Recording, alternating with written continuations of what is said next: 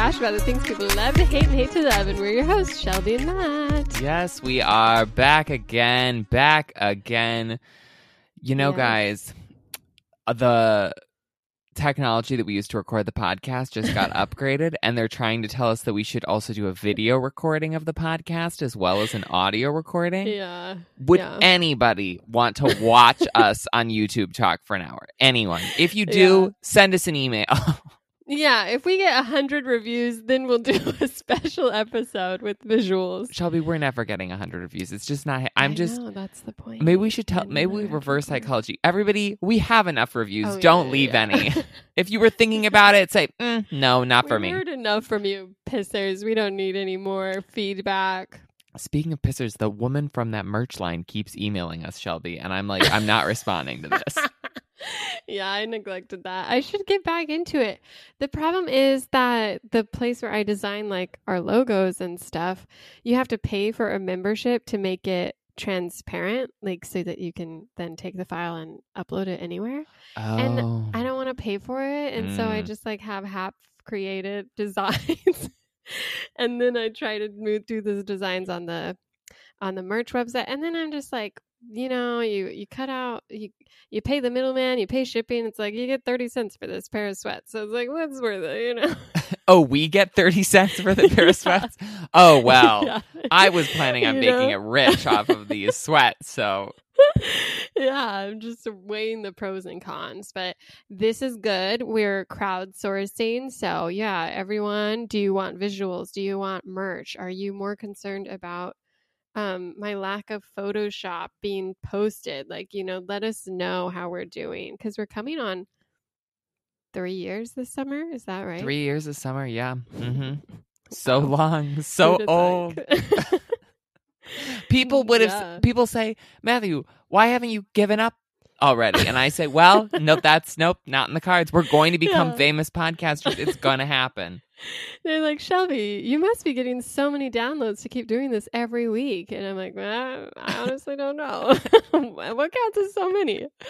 I when I was running the Instagram account, I saw somebody mention us as an indie podcast, and I was like, ooh, I like the sound of that. Yeah. We're like underground, yes. You know? Mm-hmm. We're like Brooklyn in 2000, like before it became cool. Yes.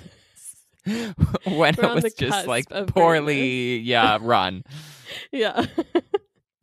Okay. But I'm excited for this week. I feel like there's not as much news, but the stories themselves are delightful. Are they? I feel like there's hardly anything, but go for it. Go first. Okay. I wanted to talk about this because I couldn't remember if we talked about this pairing on the podcast, but Olivia Wilde and Harry Styles are rumored to be dating. Yes, we definitely did talk about them at some point. I don't know. I have like, pregnancy brain, we'll call it that. Sure. But this last week, she made headlines because she's making this film, Don't Worry, Darling, which is starring Florence Pugh and now Harry Styles. Mm-hmm. And that's how they met, how they started dating, how they fell in love, whatever. It's still not been confirmed officially. But this week she posted an Instagram celebrating the movie by like celebrating him. And it was the most gushy, weirdly like, you know, bar on the ground, just basic male decency praise. And it was all about how she was talking about how, like she says, little known fact, most male actors don't want to play supporting roles in female-led films, she wrote. And it's like, okay, I'll play a supporting role in a female-led film. I know. I'm like, call me. I guess, I mean, like, what do we mean? But she goes on this like 2-paragraph tangent on this Instagram post, just praising Harry Styles for how he's, you know, bravely broken against industry standards to stand with this female-led film and to like, you know, bring his brilliance to celebrate Florence Pugh and just how he has infused every scene with his humanity and how he didn't have to join their movie, but he jumped on board with such grace and humility and has just blown us away every day with his talent, warmth, and ability to drive backwards. And it's like, she gives this post and it feels very much like she wanted to post a man crush Monday, but didn't want to confirm that he was her boyfriend. Mm-hmm. But then it was just like, maybe she's contractually obligated to say that. Maybe that's in his contract. Like, you have to write this out. I shall deign to be in this dumb woman film, but you must give me an Instagram paragraph. And that's what's weird is that everyone was like, are we just praising men for doing their jobs now? Like, it's like, on one side, it's like... We've always been doing that, Shelly. That's not a new thing. No, you're right. Are we continuing to just celebrate guys doing the absolute bare minimum where it's like, it's his obligation to show up and bring his skill to the film that you hired him for? You know, like, it's not... This isn't a revelation. This is just basic expectations. And then on top of that, for this to be kind of her first post about like her excitement of making the movie, and it's all about like, oh, it's directed by women, it stars women, it's a female-led film. But to then put this on the man in the movie. But sometimes you get the goggles on. She's like lovesick and she's obsessed with this person. I know. The real question is, Shelby, when are you going to post a nice long gushing statement about me on our Instagram and how I continue to show up? Blow me away with your talent, warmth, and general skill I'm doing that every week. I just don't feel it. You know, I'm driving backwards. Definitely a female-led podcast, though. Like, I think we can all agree. Okay. That's enough on this story. Moving on. I feel like this is a weird, small piece of news that I'm just confused and sort of fascinated by. So Anne Hathaway, our beloved, was on this past week's episode of RuPaul's Drag Race.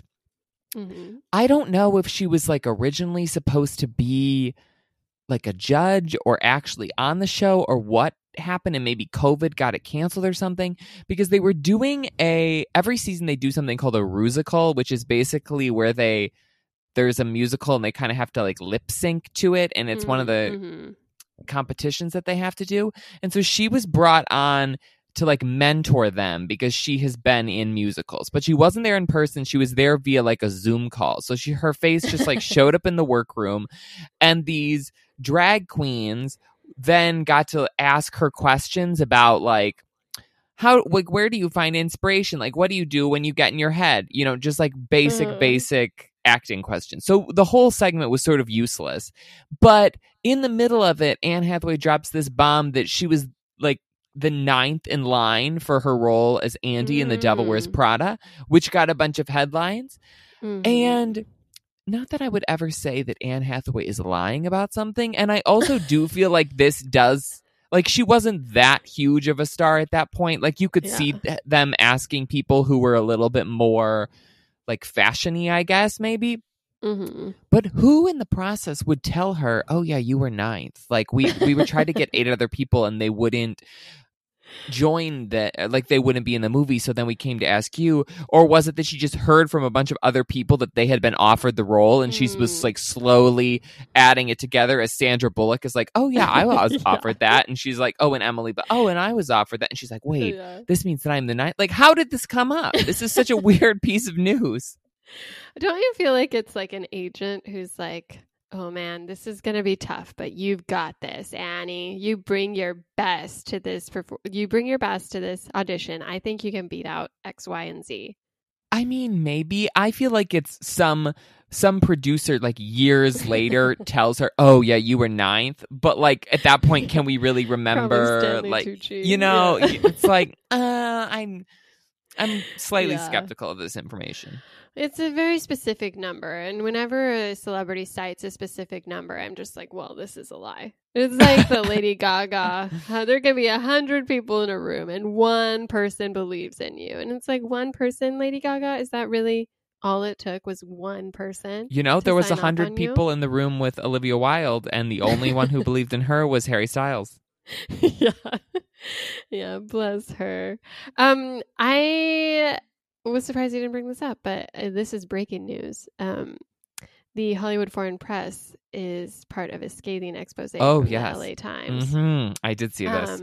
They are, of course, the voting body for the Golden Globes, which we talked about a couple weeks ago, along with their totally bonkers nominations and snubs, mostly towards shows that were racially diverse and much better than Emily in Paris. Do not start coming for Emily in Paris. which was a Well, fantastic I'm show. starting to think you must have been part of this because the expose first acknowledged that there are 0 Black journalists among the 87 members of this Hollywood Foreign Press Association, which isn't necessarily a surprise given their history of ignoring Black and brown voices, but it was nonetheless the first factual charge that there's nobody of color in this grouping, or at least nobody Black.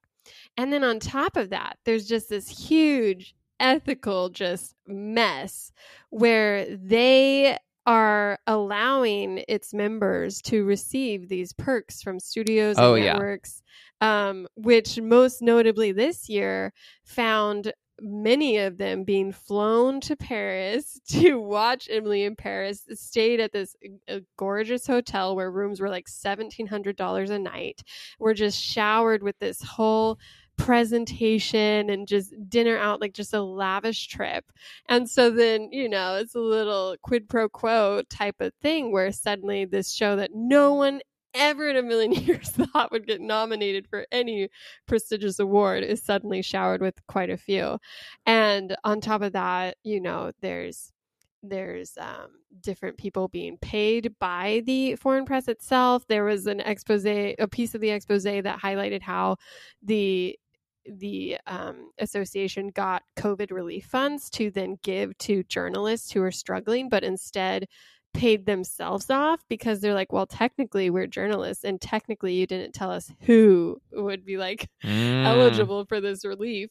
And so it's all very, very nasty. And, this is coming a week before the Golden Globes. And so. Well, I mean, please don't scroll back through my Instagram feed to see my life as a glamorous journalist in Paris. Yeah, I also read this news, and then I was reading an article from Vulture, and I was unclear as to whether or not this was like an actual fact or they were just joking. But they said that there was someone in the Hollywood Foreign Press who was over 90 years old and was both blind and deaf. And I was like, well, that's representation. Yeah. I mean, I guess, but also like, how are you judging these TV shows? An interesting question. Anyways, I mean, that's a side tangent of I don't even know if that's real or not, or if they were just mentioning that in the article. But yes, the Hollywood Foreign Press Association is this like very strange body of journalists who I think are from other countries, but like cover things in the U.S. All kinds of swag and stuff gets sent to people, to all of these awards bodies. But I think because the HFPA is so small and it's such a small group of members, these studios and stuff really send them a lot of things, like give them a lot of perks because they know, oh, you really only need a couple of these people to be on your side in order to get a nomination. So yeah, I mean, I have heard of stories of them, getting taken to fancy dinners and things before. I had just never heard such concrete evidence. But this does sort of feel like a situation where at the awards, somebody's going to have to come on and make a statement or something. Yeah. Do you think, because some of the sources for this article were members of the Hollywood Foreign Press, obviously.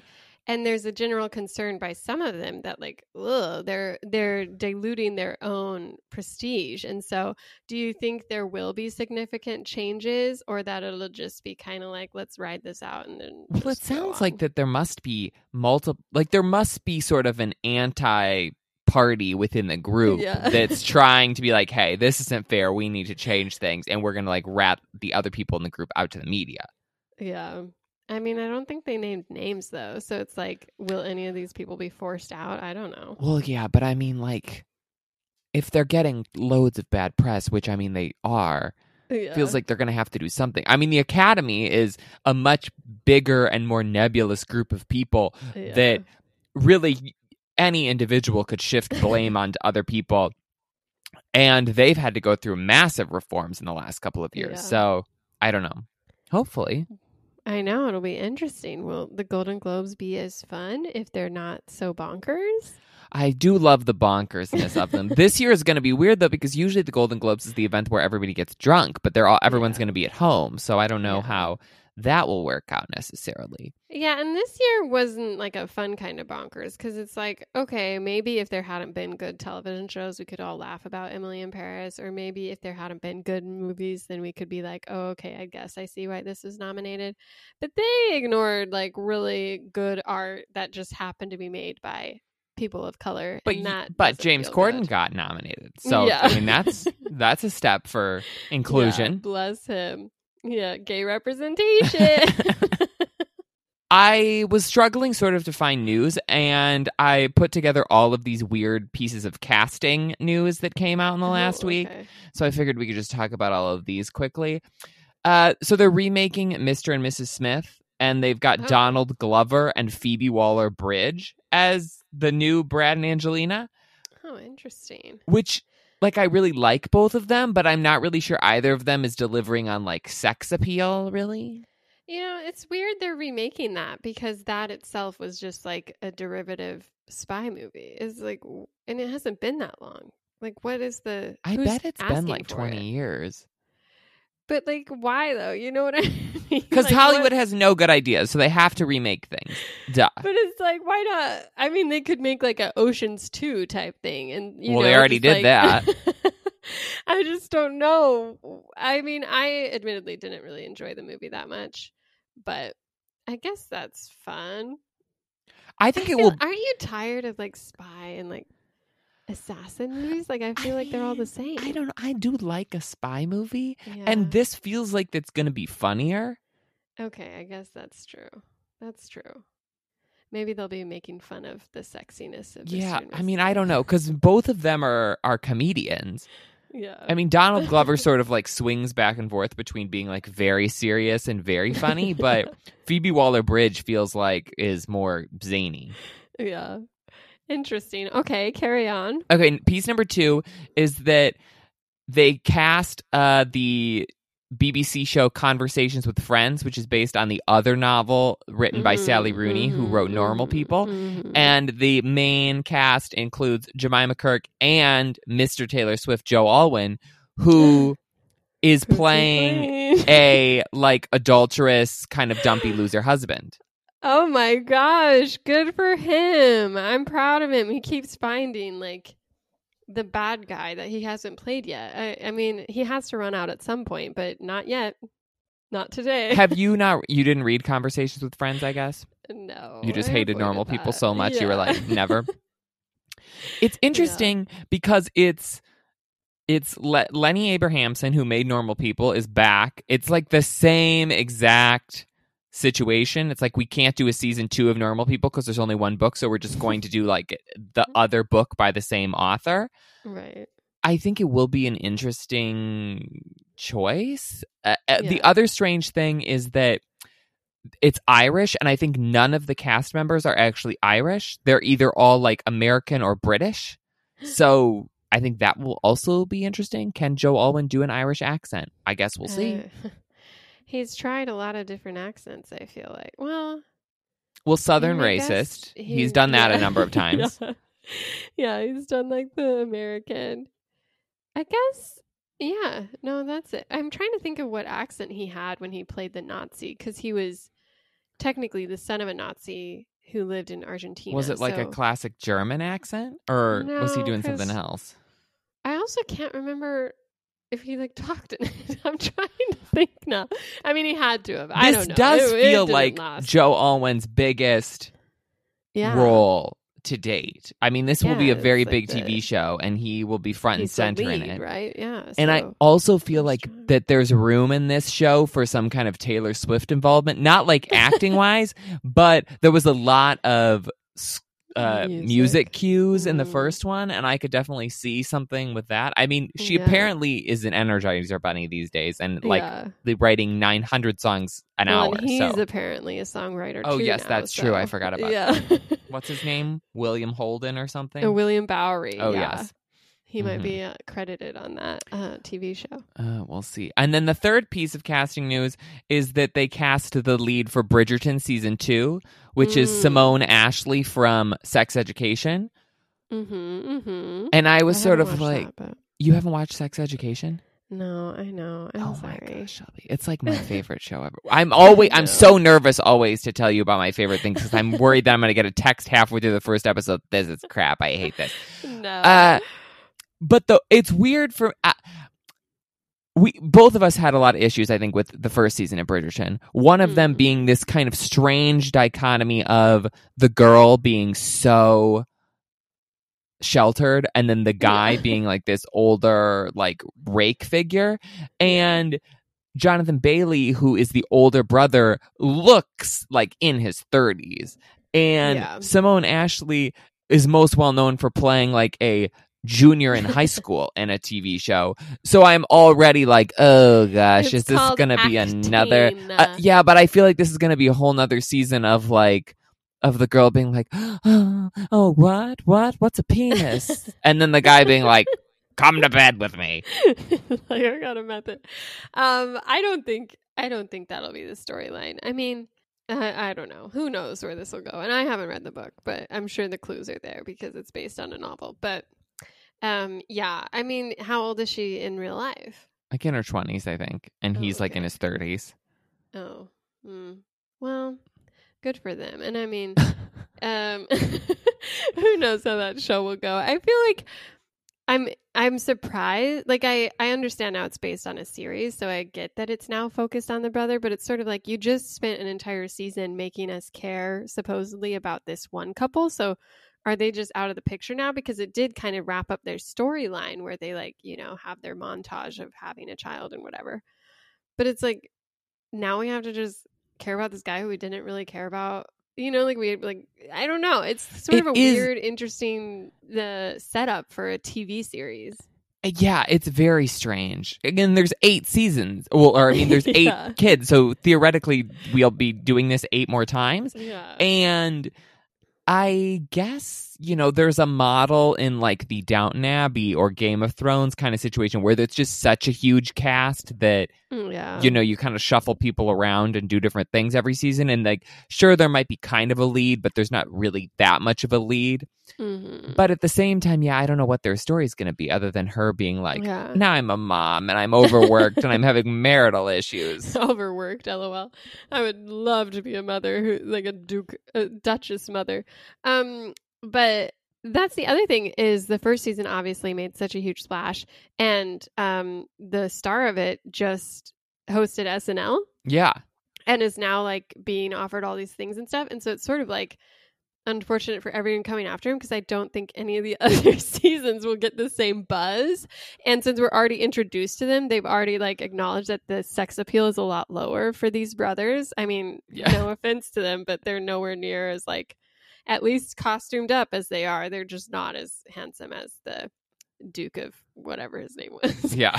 So it's like they have to settle for the scraps at this point because this first season was just so splashy and loud and just like took over. Well, they better everything. give the Duke some good plot lines, or otherwise I could see a situation in which he leaves the show after like 3 seasons. He pulls a Dan Stevens. Yeah, well, good for him.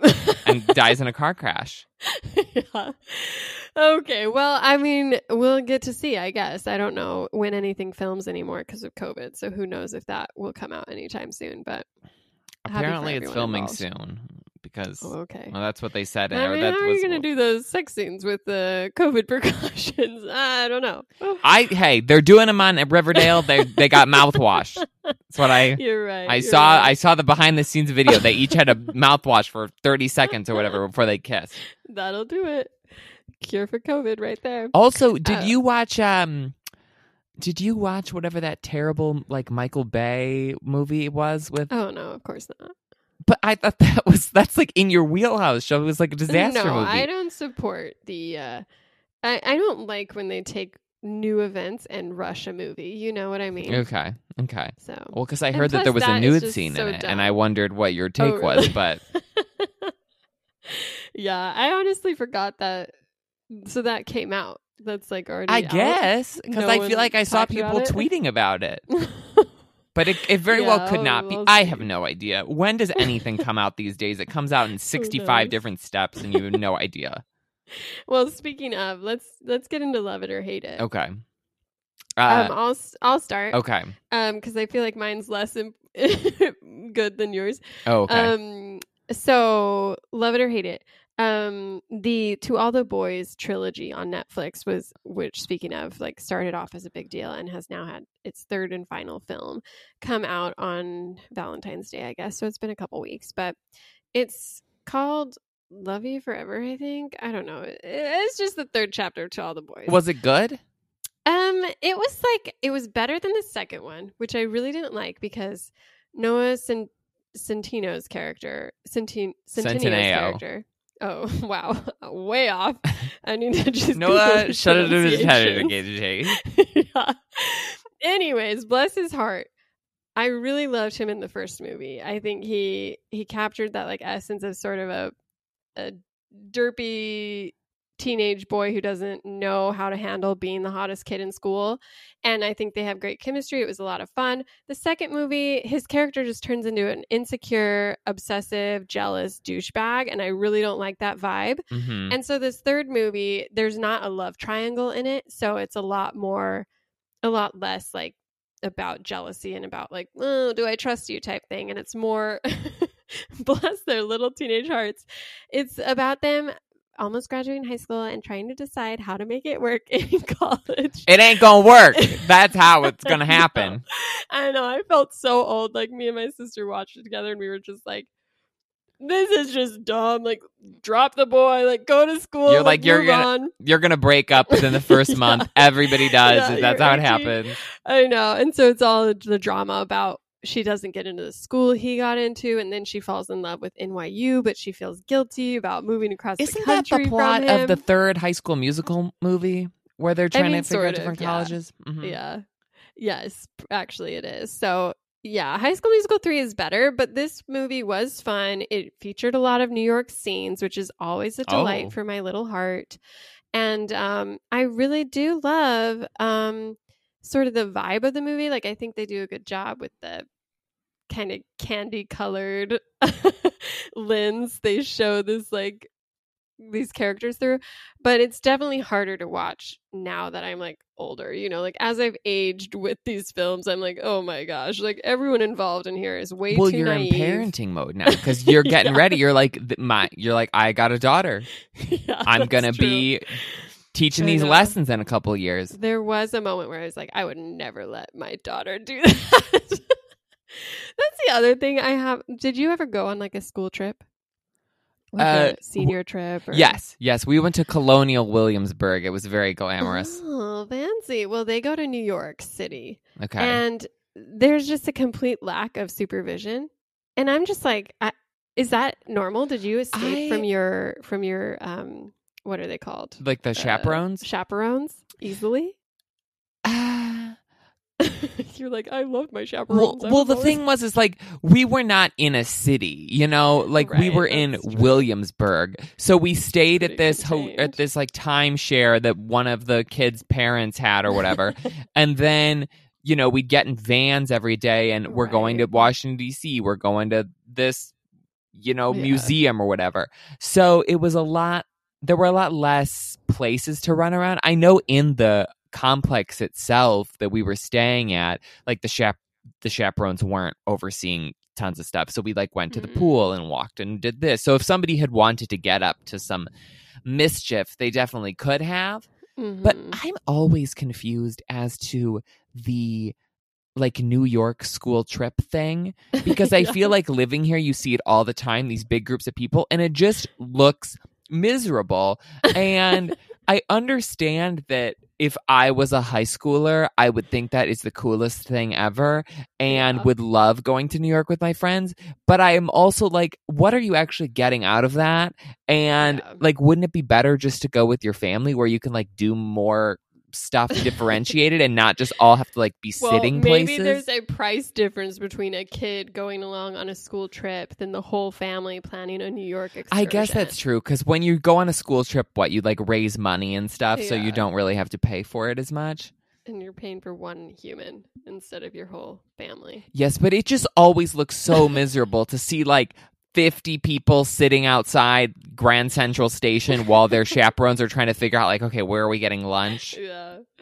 Yeah, well, you can watch this movie and see a few high school scenes. But it was overall like cute. I think the trilogy is a fun YA film done right. Like it does right by its source material. I think the cast is good enough. Like I am disappointed that Noah has gotten like so many opportunities from this, whereas there's no love for Lana, who's the real star. I thought she had another. I thought she had a TV show.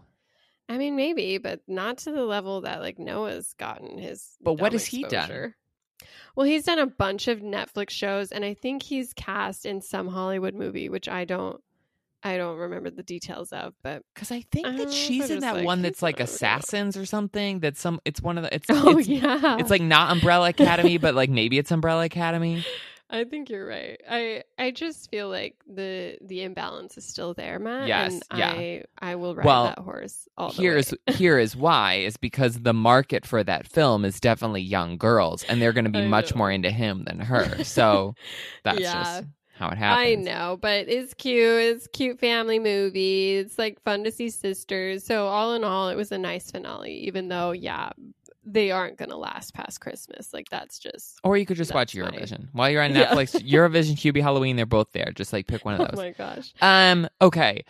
We were going to talk about this on the main episode this week, but it got demoted to Love It or Hate It. So I think both watched Nomadland, which is kind of the front runner for Best Picture at the moment, although Shelby has thoughts about that. This is a film starring Frances McDormand that's like, it's not a documentary, but it's like kind of half documentary. And basically Frances followed around these group of American nomads who, sell their house and live in vans and drive around the country and sort of get these odd jobs throughout the year. And it's really a look at, I think, the struggling American economy and sort of the middle class. And that's how it was billed. It's directed by Chloe Zhao, who I think is also a frontrunner for Best Director. And it's especially I think in the first half, there's like not really much plot to it. She's just driving around. It's lots of landscapes and the score is nice. And she's sort of, doing different things with these random people that she meets, but there's not a lot sort of going on. I found in the second half that it really like heated up for me and I was really taken with it. But this has won tons of awards. It was nominated for a bunch of things, including the Golden Globes. So it's definitely something to watch out for. And I think that also in a year where so many of the Best Picture sort of candidates all kind of have a similar vibe to them where they're like somewhat historical about some kind of social issue. A lot of them are based on plays. They're very talky. This has a very different vibe from the rest of the group. So I could see that sort of being an appeal as well. I don't know. I really like this. I thought it was a very moving depiction of like grief and sort of what she is struggling with as a woman. But I definitely think it's sort of slow moving, especially in the beginning. And for whatever reason, this movie is being haunted by 3 billboards. I feel like every tweet I see is comparing this to 3 billboards. And it's like, other than Frances and the fact that there are roads in the movie, there's like nothing that's similar. But what did you think? Because I got texts from you that were less than favorable. Well, to be fair, most of my texts were just like, what are we going to talk about for an episode? It's a very quiet film. And like you said, it has a good score. It has beautiful scenery. Like Frances does a great job of carrying an emotional like heartbeat through the film. It feels semi-pretentious to me to be like, let's use like real Americans. Like, won't that be so edgy if we just like show real poverty? Like, LOL, won't that be great? And I know that that's not like what was attempted here. It's not exploitative, but it just feels kind of kitschy. Like, it sort of has that like Boyhood vibe for me, where it's like, we're just celebrating like this it's like stunty. Yeah, it's just like, is this really like a good standalone film that people will watch in years to come? Like, I don't feel like that. I think it surprised people in that, oh, these people aren't actors. How interesting. Like, wow, this is real life. How interesting. But it's like, well, if you're going to make a documentary, make a documentary. And I think it robs the real voices of an opportunity to like really explain themselves if you make it instead sort of this slow moving. I don't know. I just honestly, it wasn't like I hated it. I can see like why it's getting praised, but for me, I just struggle with these movies that are just kind of like self obsessed in a way. Like they're so proud of what they pulled off that I don't think they stick the landing as well as they think they do. And I'm someone who likes a lot more I don't know, like meticulous detailing of stories and scripts and whatever else. So it's hard for me to kind of like enjoy these sort of let's go with the flow and see what happens sort of vibe.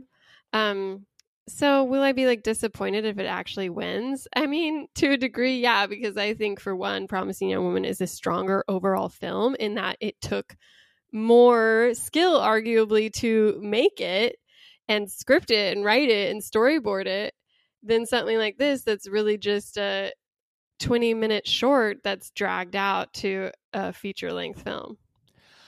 Yeah, I mean, it's tricky because I think that they're difficult in different ways. Like, so much of Promising Young Woman is the script, and then once you have that, it's like the rest of the movie.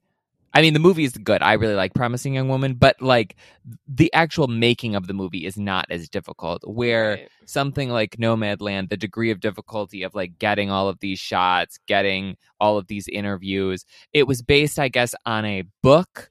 And so Frances is sort of playing the main character from the book, but then that was a memoir, but then a lot of the other supporting characters are played by themselves. So they're kind of playing like versions of who they are.